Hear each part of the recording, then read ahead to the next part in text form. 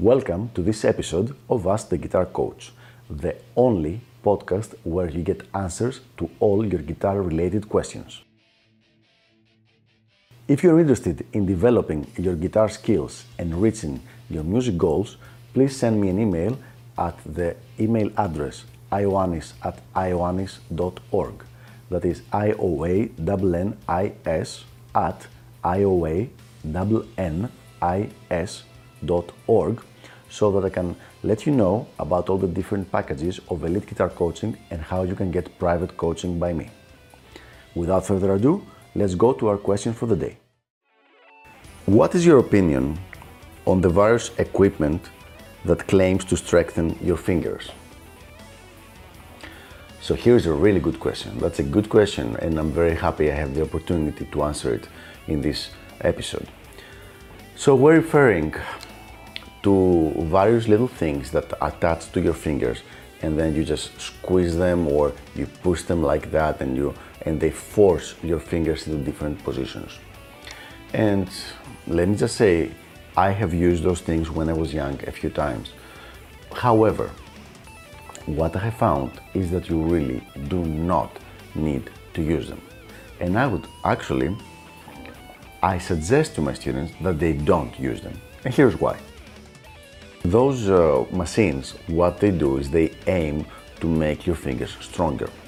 However, what you're missing if you're not happy with the way your fingers are moving on the guitar is not strength, it is control and stability.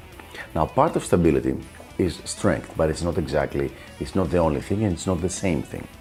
So you definitely don't need that. However, there's something much more important at stake here.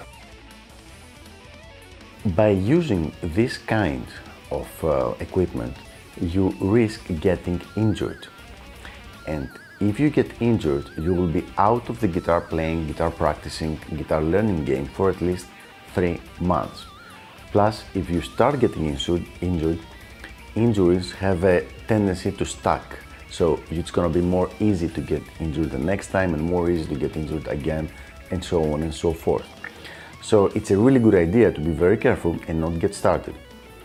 I did the math like several years ago, and even one moderate injury will keep you out of the game for so long, and you will lose so many practice hours that it's really not worth risking it at all.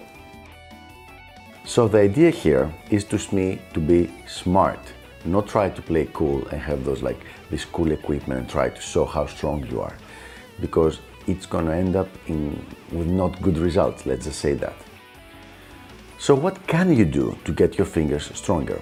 Obviously, the most important thing is to play your guitar, but apart from that, there are several static exercises like the ones I've shown in different videos. The one I use most often is this one. Put my hand right in front of my face, right here, and then just stretch the fingers. They're slightly bent, look, and hold them here, and then close them, then open them again, then close them. Open, close, open, close. Now this gives me a very good workout, but it's only using my actual strength, so that helps me get more stability here without risking injury. Apart from that, there used to be a very, very good program, a videotape called, if I remember correctly, The Art of Finger Control by someone named Greg Irwin. And this was a really nice program that helped you create more flexibility and strength in your fingers without using any outside equipment. So it would have us do different things with our fingers. Let me give you an example. You can turn the fingers like that, or do both sets of fingers under and over, and this way you develop this ability.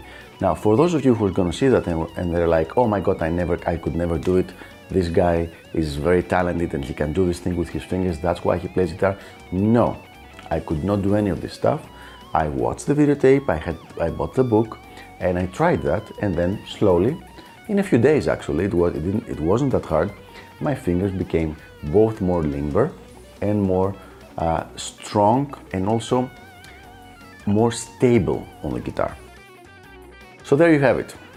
I hope this was helpful. Do not buy any of those contraptions and just do basic exercises for finger strength and you're gonna be fine. Don't forget, keep shredding and keep those questions coming, and I will see you on the next episode of Ask the Guitar Coach. Bye bye.